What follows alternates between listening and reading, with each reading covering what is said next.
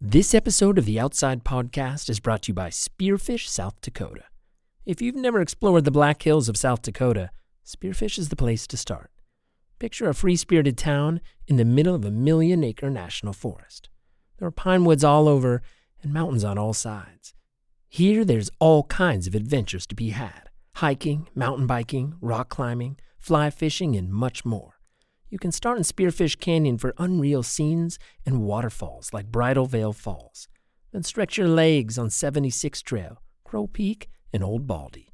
When you've worked up an appetite, come back into town for local cuisine and craft brews. And don't just take it from me. Go to TripAdvisor, type in Spearfish Canyon, and read what visitors have to say about the place. Get a free adventure guide to this unique destination at visitspearfish.com. From Outside Magazine and PRX, this is the Outside Podcast.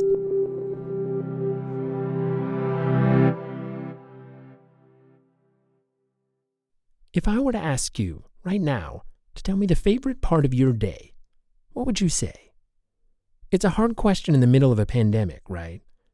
I know, because I've been asking people, and most of them hesitate before responding. And it's not because of a crappy video chat connection.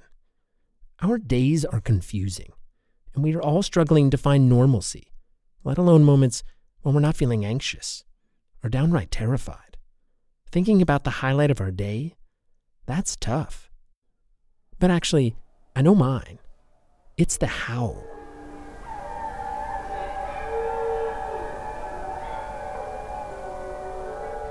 This is Michael Roberts, and like most of you, I'm sheltering in place right now. And while I feel very lucky to be healthy and at home with my family, being stuck mostly inside, it's rough. And it's getting rougher. But every day at 8 p.m. in my neighborhood in Northern California, I join forces with my community to howl about it.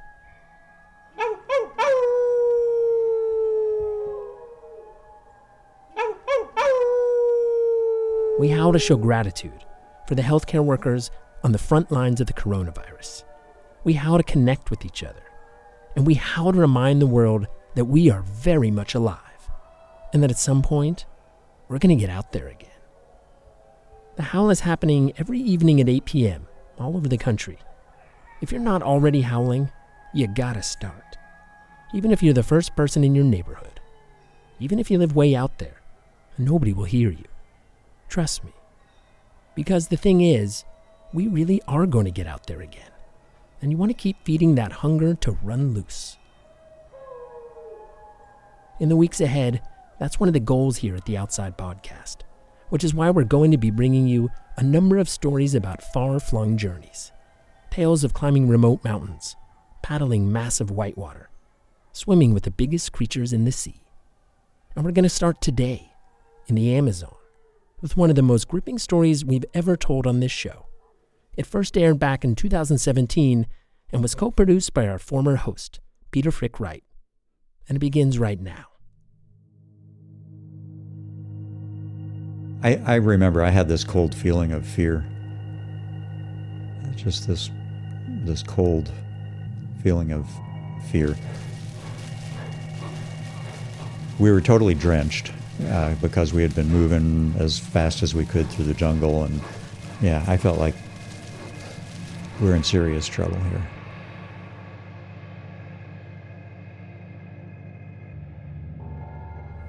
Yeah, I mean, it didn't feel safe being on the ground. The tree was probably under 100 feet tall, but we were not all the way up into it. So we were probably up the tree, maybe 20 feet up. And this was kind of the culmination of everything where we're just stuck and we have to survive the night. So we had the .22, which was the first line of defense, and then we had the machete. The person with a .22 was obligated to stay awake. You could not see your hand in front of your eyes. Totally dark. So we had to listen. We were listening.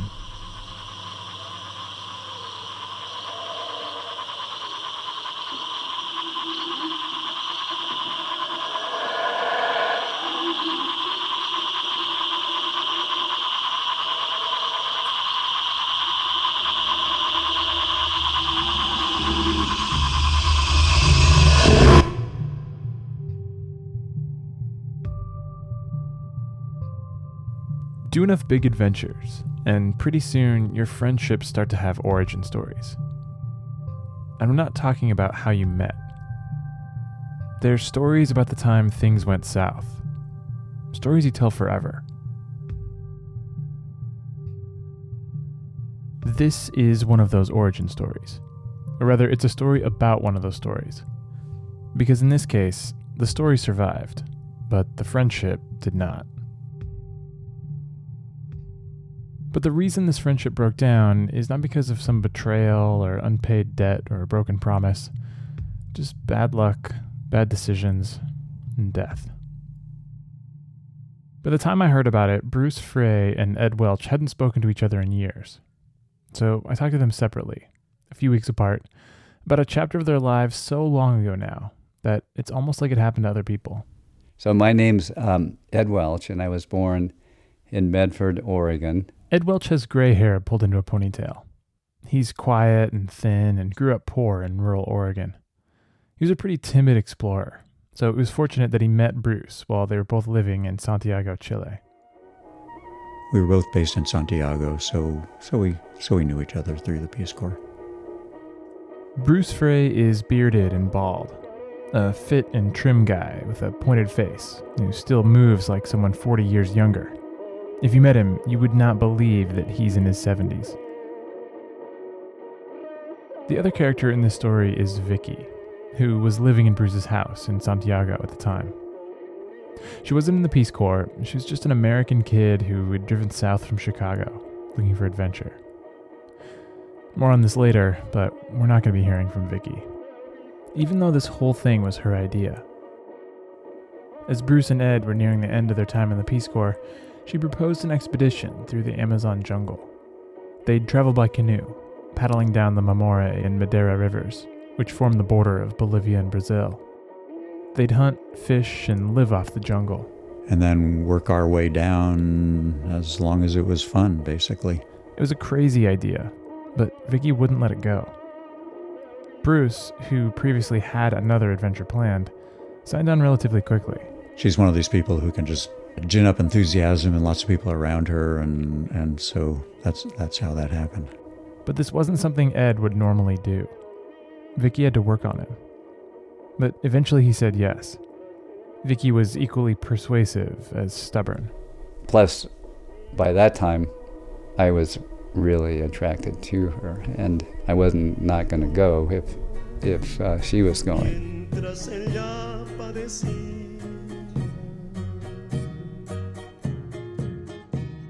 The group started out big. The plan was for 2 canoes with 3 or 4 people in each. But as they got closer to setting out, it whittled down till it was just Bruce, Ed, Vicky, and another friend, Kathy. They'd be on the river several months with nothing but a .22 rifle, machete, canoe, and everything they'd learned about the Amazon. Just to say, not much. None of us had a clue about jungle survival or anything like that, and so one night we all went out to a Tarzan movie in Santiago to learn all about jungle life. We were just flying by the seat of our pants, which is fun. And we were in our mid-20s and immortal and could do anything and nothing would hurt us and that sort of thing. Their staging point was a little port town in northern Bolivia called San Francisco. And once they got there, they realized, oh yeah, we do need to figure out what we're doing. And they hired a guide who had 10 days to teach them how to survive. They learned what plants they could eat, how to find water, how to fish, how to deal with mosquitoes, but mostly they learned how to hunt. So he taught us what animals to eat, how to catch the fish. He took us to a lagoon where we could catch piranhas, and he was basically fearless, you know. They picked up on that fearlessness, and after 10 days, they were on their own. They paddled out into the current of a piranha-filled river, curling through a jungle so thick it could swallow them whole, and no one would ever know what happened.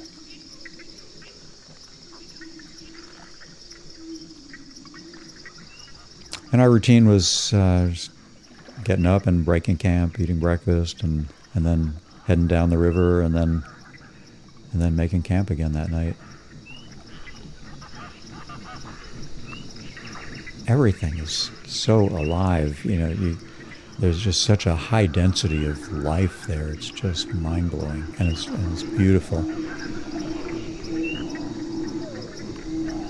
The howler monkeys at first sounded like big windstorms. Just these insane sounds, and we couldn't imagine what it was. And I finally decided I think it's a weather phenomenon, a tornado sort of phenomenon that we're hearing.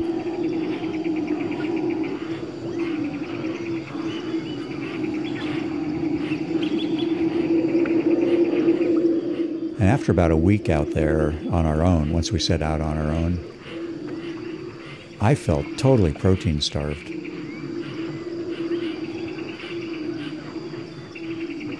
We were always hungry.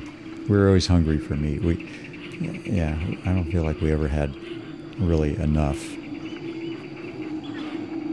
So it just became kind of our way of life, was hunting for what we could when we can get it. I remember having the gun and being able to take aim, and I saw the mother carrying the baby, and I couldn't pull the trigger. And then we went through another period of protein starvation, and I shot a monkey. It was really, really traumatic to see the emotional expression on that monkey's face when it was dying. It was like, it felt like it was a human, really. That didn't even enter my mind. I just felt, I had him slung over my shoulder, holding onto his tail, and I just felt heroic coming back to feed the family with this monkey that I had caught. So slowly we just got more and more at home with being in the Amazon jungle. It just gets really hard to keep killing everything you see that's beautiful.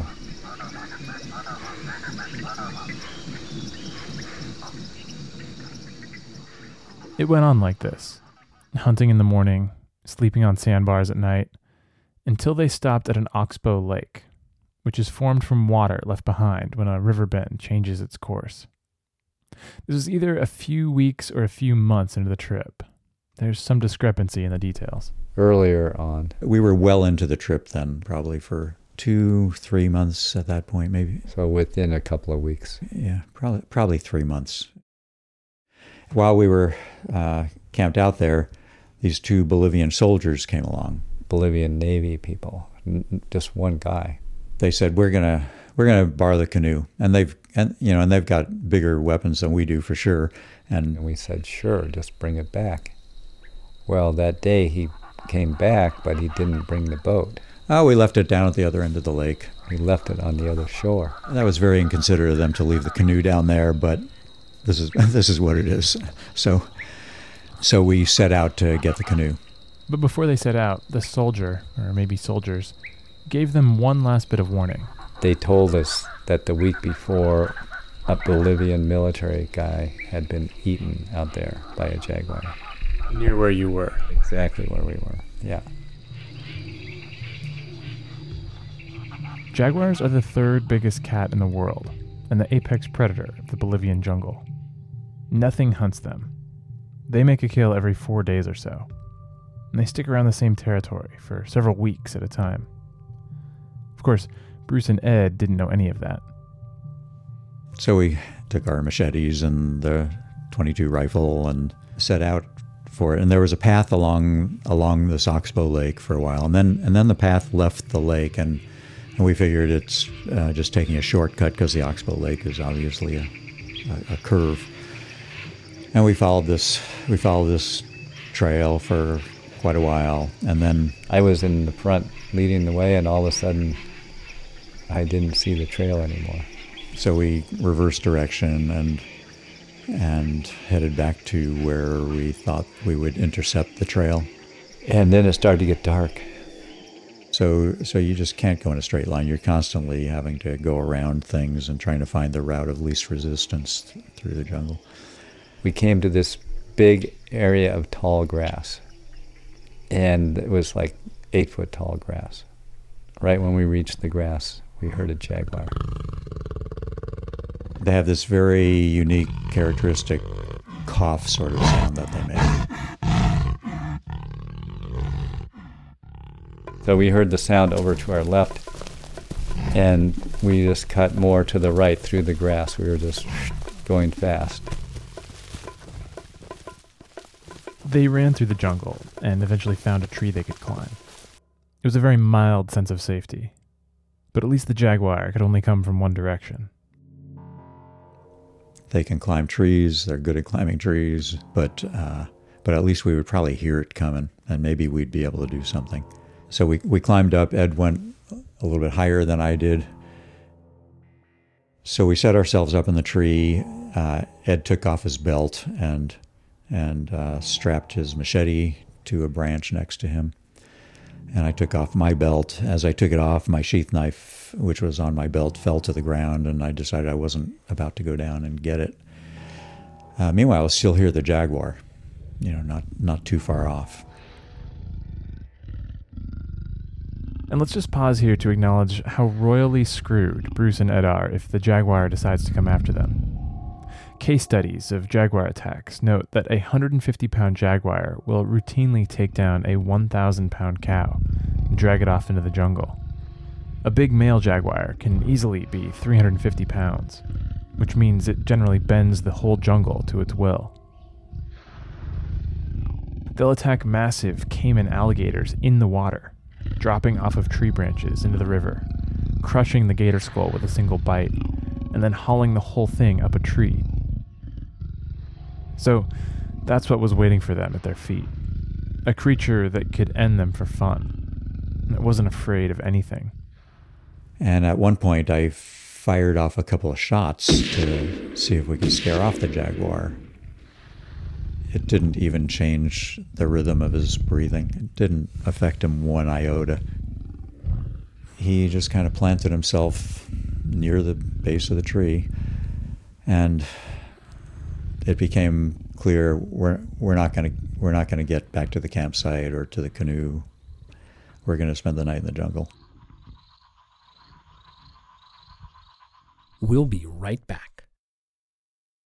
This episode of the Outside Podcast is brought to you by Audible, which I owe a huge debt of thanks for rescuing me and my family. We were not in the Amazon. It was a little over a year ago, and my wife and I were driving through the mountains with our 3 young sons. We just finished a ski trip, and we were headed home. A snowstorm kept us on the road for hours and hours. Just when everyone was approaching meltdown, I pulled out my phone, opened my Audible app, and found us a collection of audiobooks by Roald Dahl. We listened to him read 5 of his incredible stories in a row, including my favorite, The Fantastic Mr. Fox. We are still doing our best Roald Dahl imitations around our house. Today, with everyone stuck at home, Audible has once again come to the rescue. They have launched a new website that offers a number of stories completely free. At stories.audible.com, there are no ads. No nudges to subscribe to anything. Just lots of great entertainment to help us all relax and take a break from screens. You can find everything from literary classics to children's stories. Again, that's stories.audible.com. Now is also a great time to become an Audible member because you get unlimited access to their guided wellness programs, including programs on meditation and calming down before bed, plus Audible original series like Esther Perel's Where Should We Begin? Perel is a rock star in the world of relationship therapy, and I've been lucky enough to see her speak live. But even that wasn't as powerful as this series, which lets you listen in on her sessions with real-life clients. It's intimate in the way that only audio can be, and it makes you think a lot about your own relationships. Outside Podcast listeners get a free 30-day trial membership to Audible that includes 1 audiobook and 2 Audible originals. Start your trial today by visiting audible.com/outside or texting outside to 500-500.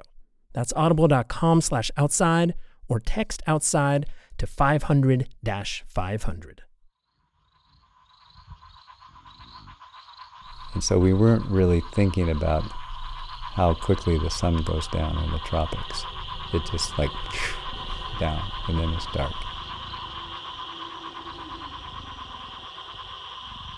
We're up in the tree. We're going to stay awake all night because otherwise we'll fall out of the tree.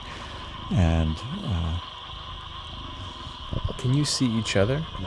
you can't see anything. It's just completely black. You're just kind of totally lost in space.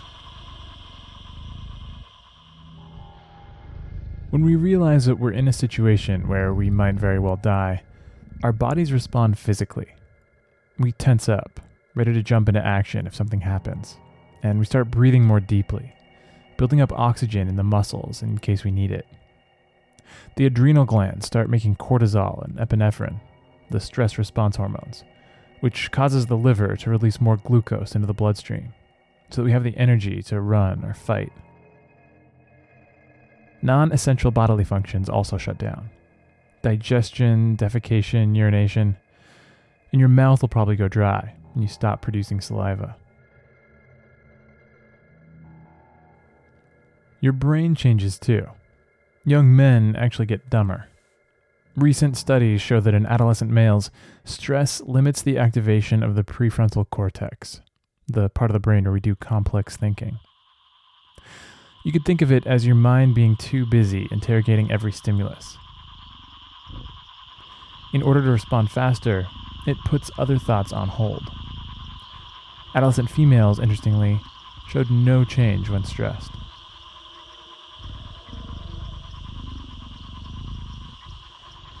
The body can maintain low-grade anxiety for months, but an acute stress response peaks after about 10 minutes and then begins to fade, no matter your gender.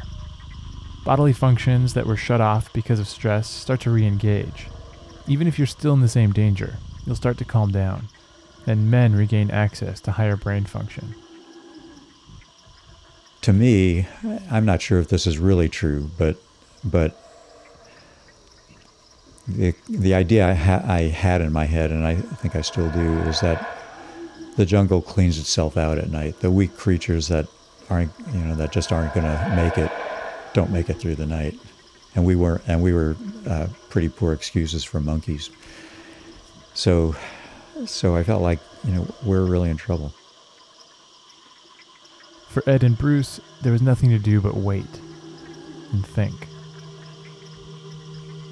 I felt like, well, we hunt, we get hunted. That seemed fair. And I remember thinking about that no, I'm the hunted, and that's the way nature is, and that seems, in the greater scheme of things, like a fair way for it to be, and that really is the way that it is in the world. Up in the tree, shut off from their vision, their other senses started to compensate. Studies show that 90 minutes without being able to see is enough to measurably improve your hearing.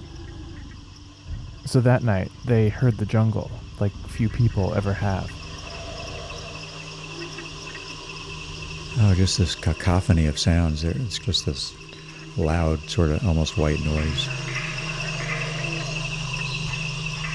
They were crescendos of loud sounds. And then they would be kind of harmonics of different tones that came with other insects or the same ones.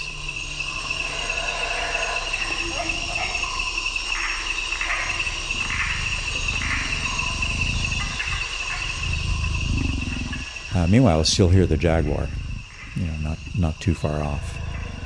But he had that rhythmic kind of combination of breathing and growl the whole night.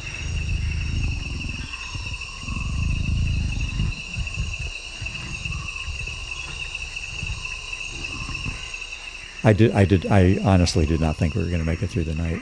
I felt like we had done everything we could do, but chances are we're not going to make it through the night.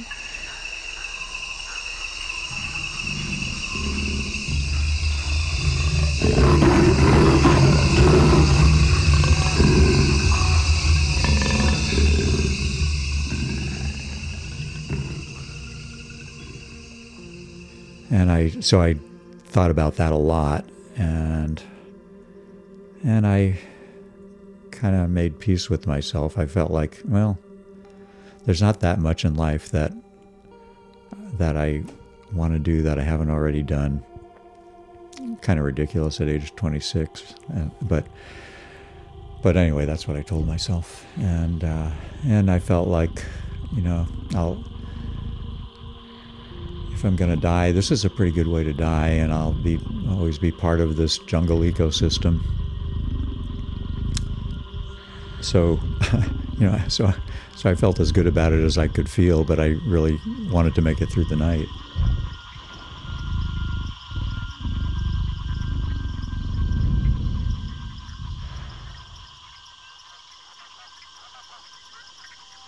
After kind of an eternity up there, Ed said, "Hey, it's starting to get light."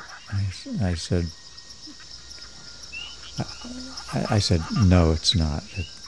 It's your imagination." He said, "No, look at the ground. You couldn't see anything. Now you can see a little bit." And I looked at my hand, and I said, "By God, I can see my hand a little bit. You're right."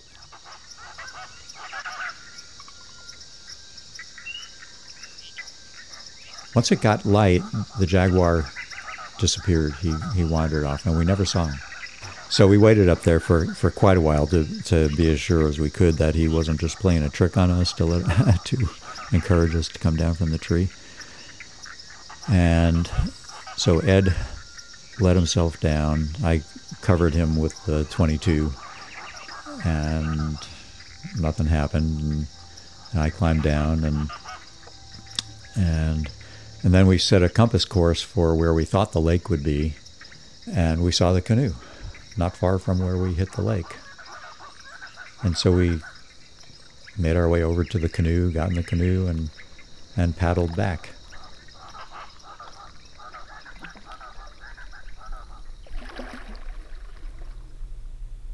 Well, yeah. I mean, ever since then I've been able to do any trip, really. Yeah, like I haven't shied away from any kind of trip. It's nearly impossible to talk about a 47-year-old story without the lessons learned coming off as hindsight. But for whatever it's worth, Ed says that the legacy of that night is a sense now that he can handle himself in a tricky spot. After the night in the tree, he felt like he could hang with Vicky on any trip she could dream up. And he did. After they were done in the canoe, they traveled through South America together for another few months, and then when they got back to the U.S., they got married and started a dairy farm together. I felt like we had been to the heart of the jungle and survived. And Bruce says if Ed got courage, he got focus from that night. He says now that was when he stopped floating around and decided that he had to be someone who did something with each day. Because you never knew when a jaguar might chase you up a tree. Every day has to count, and if you're not finding every day satisfying or fun, then time to do something different. He says this kind of outlook on life led him to medical school, and he had a second career as an oncologist, a cancer doctor. And I probably took too long to decide to make that transition, but it's a big decision.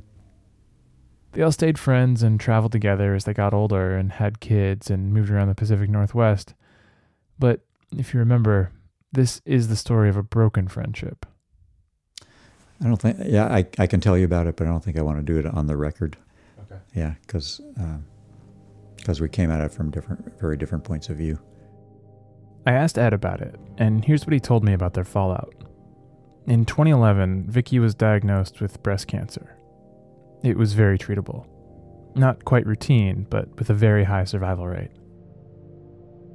Vicky, however, the same bottomless enthusiasm and energy and stubbornness that got them all out on this life-changing river trip, Vicky dove into alternative treatments. Yeah, it was really bad. She had done natural treatments first, and it really didn't do anything to stop the massive tumor development. Ed described it as trying to fight tumors with herbal tea. And no one, not even her husband's oncologist best friend, could talk her out of it. So Ed had to pick a side, and because of it, he lost Vicky and Bruce. And I didn't even realize that I was depressed. It was like I basically just worked. So I'd get up in the morning, milk the goats, do my chores, take a nap in the early afternoon, and then do the evening chores. And I just did that for the whole year. After a year, he started wandering around the world, traveling to rough parts of Asia, climbing Kilimanjaro, doing the kinds of things that he thought Vicky would want to do herself, and that he would have never done if Vicky hadn't spent her life pushing him to new places. I think doing that first trip just allows me to do anything. Really, I can do whatever I feel like I want to do. Just seeing how my wife was really helped me to overcome fear and just do things that I wanted to do. When I first reached out to Bruce, all he knew was that Ed had recently been somewhere in India. He wasn't sure where he was now, physically or mentally, or if he'd want to talk. Since Vicky's death, they've both considered their friendship another cancer victim. But it turned out that Ed was back, and he said yes. That night in a tree with the Jaguar, that was something he could talk about. In fact, after he and I sat down, Ed told me that he'd love to get together with Bruce sometime, tell the story again, see if they remembered it the same way. He said it sounded like a lot of fun. When I talked to Bruce, he said the same thing. So far, it hasn't happened. Cancer and jaguars are totally different beasts, and Ed and Bruce climbed different trees this time. They haven't come down yet, but it looks like it's starting to get light.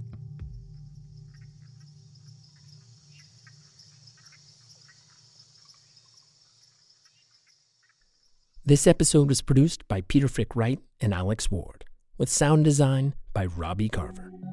This episode was made possible by the Alfred P. Sloan Foundation, enhancing public understanding of science, technology, and economic performance. More at sloan.org. Special thanks to Dan Hendricks, spelled D-A-A-N, for his recordings from the Bolivian jungle. The recordings of the Jaguar you heard are from the amazing Bernie Krause of wildsanctuary.org. Bernie was featured in our February episode, What AI Hears in the Rainforest. If you missed that one, it's worth listening to. This episode is brought to you by Spearfish, South Dakota. Get a free adventure guide to this unique destination at visitspearfish.com. This episode was also brought to you by Audible. Get a free 30-day trial membership to Audible that includes 1 audiobook and 2 Audible originals by visiting audible.com/outside or texting outside to 500-500. We'll be back next week.